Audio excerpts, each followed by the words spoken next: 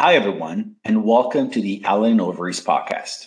It's your host, Dario DiMartino, an M&A partner and co-head of our blockchain and fintech practice. We're back for the second half of our conversation with Eva Gardner, head of corporate development at Bitstamp, the world's longest running cryptocurrency exchange, and Tony Scuderi, chairman and CEO of Imperii Partners, a crypto native investment bank. In this part two of this episode, we discuss the mindsets of buyers and founders, key challenges for companies when navigating M&A before and after closing, including challenges related to integration. Now, let's get into sort of the mindsets and frameworks that buyers and founders of crypto companies ought to keep in mind when navigating M&A. And let me turn to you, Eva. What factors should buyers consider when evaluating a target in the crypto space? Which frameworks should buyers use to make these decisions? Yes, as already mentioned, you cannot kind of follow a typical DCF approach when evaluating different opportunities out there. However, at the end of the day, I would always argue that you use DCF one way or another, even if that means evaluating the network, evaluating the team, and so on. So going into that, I think it's super important, first of all, to have a very clear view on what you are trying to achieve as a company through inorganic expansion. As Tony mentioned before, yes, several companies are looking into crypto, but kind of a lot of them, at least how I see it, lacking very much focused approach and, also lacking some really strong capabilities internally to just understand the space. So, yes, first of all, really understand, well, what does it increase our valuation if you are looking into that as a company that is acquiring, or how does this fit our business model, or how does it expand our business? So that's a very first one to start with. But other than that, I would say in crypto, it's all and a lot about the team that is behind. So very much looking into specific individuals behind. What we do at Bitstamp is actually not, just to look at the employee track record and so on, but we actually find the people on the market that used to work with these people and know them inside out, to call it that way, and to really, understand how they operated in the past, whether they are capable of building a successful business going forward and so on. Then a very specific point to this industry, especially Web3 part of it, is network. So not everything network, and what I mean by network is also tackling the community and so on. So what kind of reputation does the company have in the community? How broad is this community? How many people believe in it? That's super, super important and cannot be emphasized enough. So that's something definitely to look in. Additional one, definitely how well this company innovates and how well is technically built, because we all know crypto is still early. Even though everybody's looking at it, it's still super early and it will scale a lot. So if you don't have the technology behind it, is scalable, that is bulletproof, and it kind of can expand as we go, it doesn't mean that you won't acquire, but it definitely means that this is something you need to be very well aware of. And at the end of the day, the last one, but not least, is the regulatory landscape. So regulatory angle and legal deep dive. That's something we already mentioned, and that's also super important when it comes to observing different deals out there and evaluating them. Thank you, Eva. That all sounds super important. Maybe Tony, let's try to unpack some of the concepts that Eva mentioned. Sure. And I'll stress again that in this space it's really important to have experienced financial professional like yourselves assisting clients with respect to the valuation process, but also the negotiation of many other financial terms. So Eva mentioned that DCF may not be an appropriate set of criteria to be using in this space, what would you think is so a more appropriate valuation methodology? Well, yeah, I think a really key point here that Eva touched on is the this concept of team and tech. It's obviously important in any deal, but in crypto, you almost have no horizontal integrations really happening right now. Most companies are looking to acquire unique and new capabilities that can be integrated with their company, and they want the teams they're bringing over to continue to build, and that makes it critically important to really evaluate that piece of it. It also makes it less of a financial decision. So every buyer has to decide what they're willing to bear in terms of potential dilution if they're buying with equity, but also thinking about what that might do to their multiple and how that might deepen their moat over time. So this is to say that the deals in this space, at least the ones that we're involved in, are highly strategic. There's very little, financial alchemy going on in crypto. The strategic deals that we do, it's buyers who are thinking about the race against other crypto companies and importantly, deepening their moat ahead of what we perceive as a certain M&A wave coming from outside of crypto, coming from enterprise into crypto. So the large and successful companies today in crypto still have a lot of work to do in terms of really shoring up their moat, their business before these really deep-pocketed, large global players come to our space. That all makes a lot of sense. Thank you, Tony. Eva, back to you. What are some of the main reasons for founders of a crypto business to start a sale process versus waiting to be acquired? Yeah, I think what we are seeing a lot in this space is actually founders already establishing companies in order to sell at the later stage. So yes, of course, talking about some long runners while others are just, short stayers. But sometimes where the founders are looking to sell kind of before this comes naturally, mainly for a couple of reasons. Typically, technically, things are built out well. Maybe also the product solution is good fit for the market as such.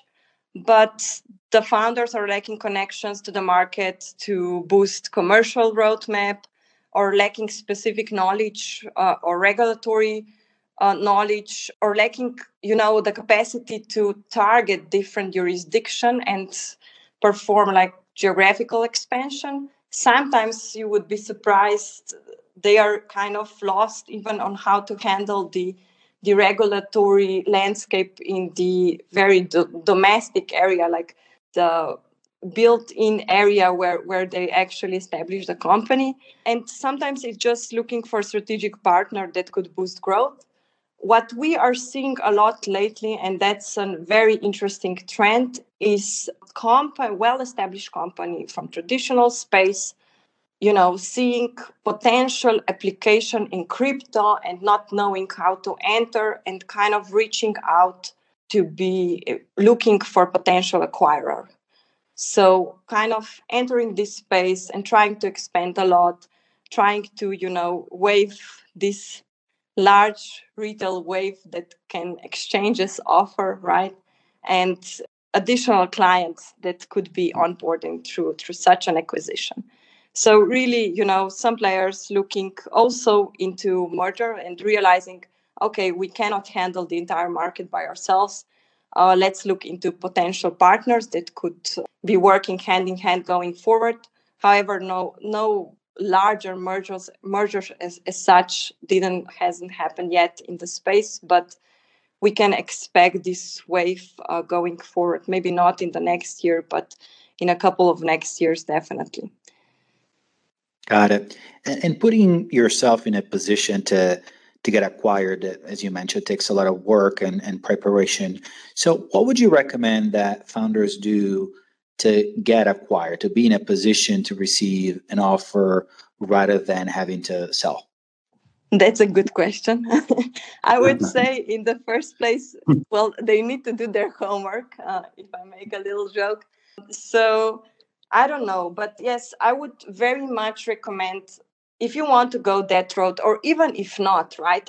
I'm really strong advocate of things happening naturally if you do the right things. So kind of super important to focus that your business is solving for a problem. Either that is something related to retail business, to institutional, really does not matter. But I would say, really, I cannot emphasize how important that is.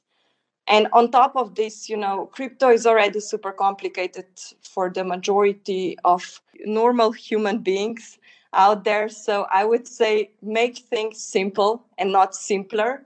And I think that's already a good way to go. Because if you do right things, sooner or later, somebody will, approach with an appropriate offer. We are seeing a very strong trend of money flowing into the space, so that's not a problem.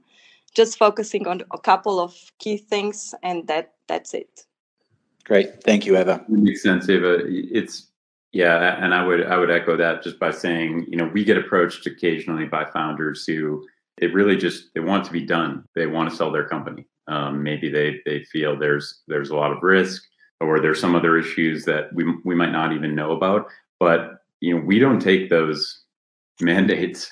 We're really looking for the founders who have built something really valuable and are energized to continue to build and are under resourced, and the synergies that they might find in the marketplace with a buyer would actually allow them to see their vision much more quickly and do it in a more durable way.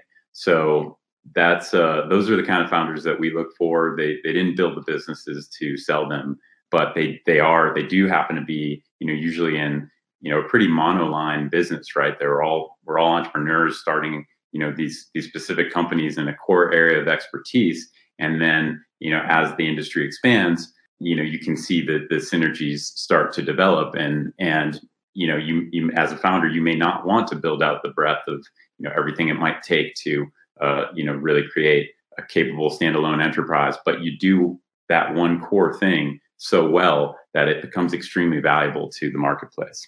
Thank you, Tony. Let me stay with you. From your vantage point, what are some key challenges during the deal process for buyers and sellers of crypto companies, many of which, as you've mentioned, are smaller and younger and maybe M&A first timers? I think the biggest thing is just that process, right? And sort of the lack of trust, this interesting dynamic that you have in a deal process where you've gone through this process, you've maybe selected one buyer that you like the best, so taking it from the sell side perspective, because that's where we generally are, and it sort of feels like this buyer is your best friend. They're offering you this life-changing wealth and telling you how amazing your company is, and how important your life's work is. And now they're sitting across the table from you, and their interests and yours are not aligned until you ultimately close that transaction. And that's been a difficult dynamic, I think, for a lot of our young founders to appreciate. They just kind of want to dive in and trust these guys and build those relationships. And you need to do that. But until that deal is definitive, you also need to kind of keep arm's length and do what's in the best interest of you and your company, and understand that they're on the other side of the table. So that's where we come in and try to play that role and make sure that the interests of our clients are observed and protected. Can I add Of something course. to it? From our perspective, we also seen quite so many very successful founders that kind of transitioned themselves from traditional finance, super experienced already, and kind of jumped into crypto. And I would just like to make a little bit of comparison here to marriage. because it's a very funny thing I heard from more like experienced professionals saying sometimes you need to marry with a gun on your head, right? So really being into tough negotiations, looking into greater good, also putting business first and moving from there, right? Exactly what Tony mentioned. And then on the other hand, more young and energy driven founders where they say like the worst thing you can do is marry a wrong person, right? So really betting on relationship and the energy and believing into greater good from other perspective, from energy perspective, from collaboration perspective going forward. So yes, definitely two very different angles and very interesting to observe, to say at least. That's a really funny comment that you make, about M&A and specifically mergers, and more specifically, merger of equals being like a marriage, right? There's two companies that were born at different times in different circumstances, perhaps different socioeconomic environments with different priorities, and now all of a sudden are merging and sort of building or continuing to build a business together, and become one entity. So that's really a funny concept that I think is actually very true in this space. Thank you for raising that. Let me stay with you, Eva, because all these unique hurdles that we've mentioned, right? Those relating to valuation and due diligence and process in the crypto space, also relate to the post-closing integration phase, which is often sort of the most critical measure of long-term M&A success.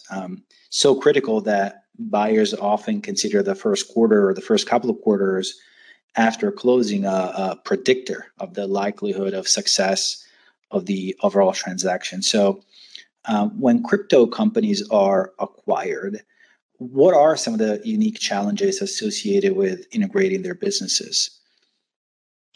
Yes, that's very well pointed out. Thank you, Dario. Definitely, that's the toughest part of the deal from my perspective.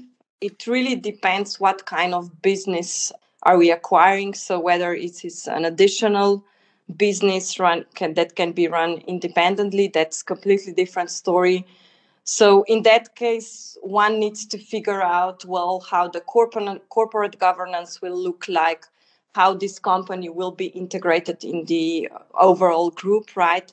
So if, for example, right, if we're talking about some of the biggest exchanges out there, already a couple of thousand employees, and in case you integrate a very small, agile company that is super important for the business, one needs to really make sure that the corporate governance, the reporting lines and process and so on does not slow that company that much that it kind of is not able to operate and do their best as moving forward. That's really important to consider. But if this is additional add on to the core business as such, then of course you need to take care of several other angles. That's why what Tony mentioned before as well, the technical due diligence is so important, especially in those cases, because if your systems are not compatible with the target systems, then you already have to do a great lift in order to make this work. So that's super important. So that's one angle. And of course, also cultural match and so on, organizational fit. That's another one. Also, sometimes you need to adjust your target operating model in order to make things work. But maybe to share how we do these things within Bitstamp. So for every deal out there, we have an accountable executive that kind of drives that deal from conceptual perspective.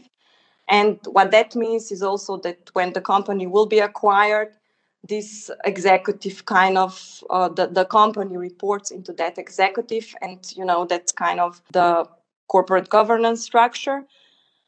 And then on the other hand, of course, corporate development team supports a lot the entire process. We kind of also draft and plan for the integration phase, which is typically 60 to 90 days after the transaction, exactly what you mentioned. First few months are crucial in order to make this a success. And of course, also product teams cooperate closely, where we have specific individuals that are specialized for that kind of strategic acquisitions and support this deal and specific area within the organization with accountable executive in charge to make this work together with corporate development team. That sounds like a lot of work. So I think it's critical that integration planning be carefully analyzed ahead of time, right? It seems like implementation may require a lot of time-consuming tasks. And thanks very much for your insights, Eva. That's very very interesting. Tony, anything to add? Well, I'm glad there are companies like Bitstamp that have really sophisticated corporate development groups and are able to take on this task. It is really important. We care very deeply that that the deals that we're a part of are successful for both our client, the target, and the acquirer. And it does require work. Our responsibilities end really when the deal's closed. But what goes into that is really important. It's understanding the dynamics of integrating a company. It's understanding that company, their culture, the team, the tech, all the things that Eva touched on, really critical. And no matter how much of that you have settled ahead of time, there's work to be done. It's really an investment, not just financially, but in resources as the acquirer brings the target into the company. So we're really encouraged that we're seeing a lot of companies develop groups like Ava's group at Bitstamp, and I think that's going to make for better deals, much more capable acquirers, and you're going to see more deals as a result. Thank you, Tony. All right, let me ask you both one last question. 2021, the first quarter of 2022 have been incredibly busy when it comes to crypto M&A. What do you think crypto M&A will look like for the rest of 2022? I would say in one word, fun. I think we're going to see a lot of money still coming into crypto space, even if the market goes slightly sideways or even, turning into more like bearish market. I still believe that a lot of money will go into Web3 companies and especially NFTs.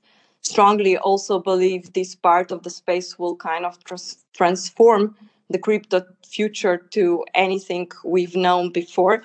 So I'm expecting a lot of M&A activity regardless. But yes, in case more bearish market conditions come in place, I would just say yes. In case of a more bearish market conditions, expecting smaller Web3 companies and NFT players out there to be up for acquisition.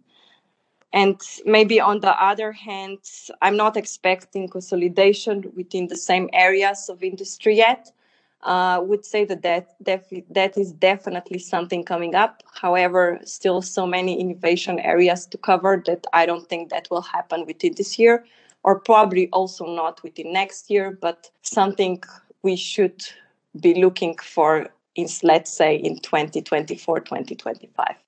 Thank you, Eva. Tony? Yeah, that I think that makes a lot of sense on the consolidation point too. We're still a little ways away from seeing that, but we will at some point in a couple of areas that we could certainly identify.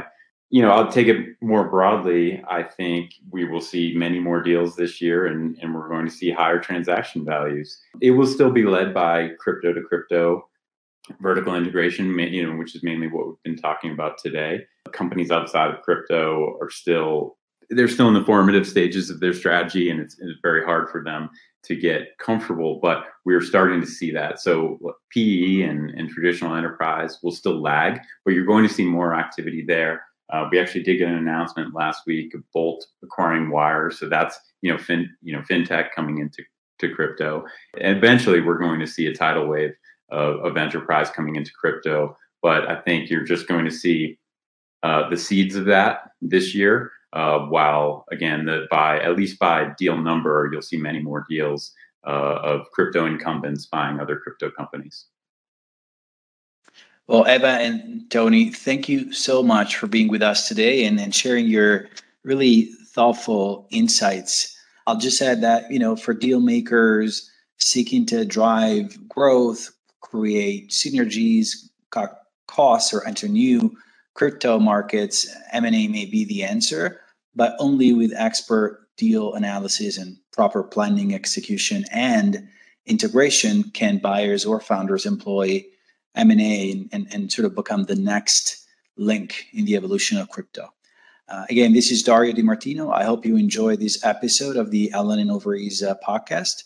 If you'd like to learn more, be sure to visit www.allenovery.com/crypto, where you'll find all of our crypto-related content. Again, thanks again for listening.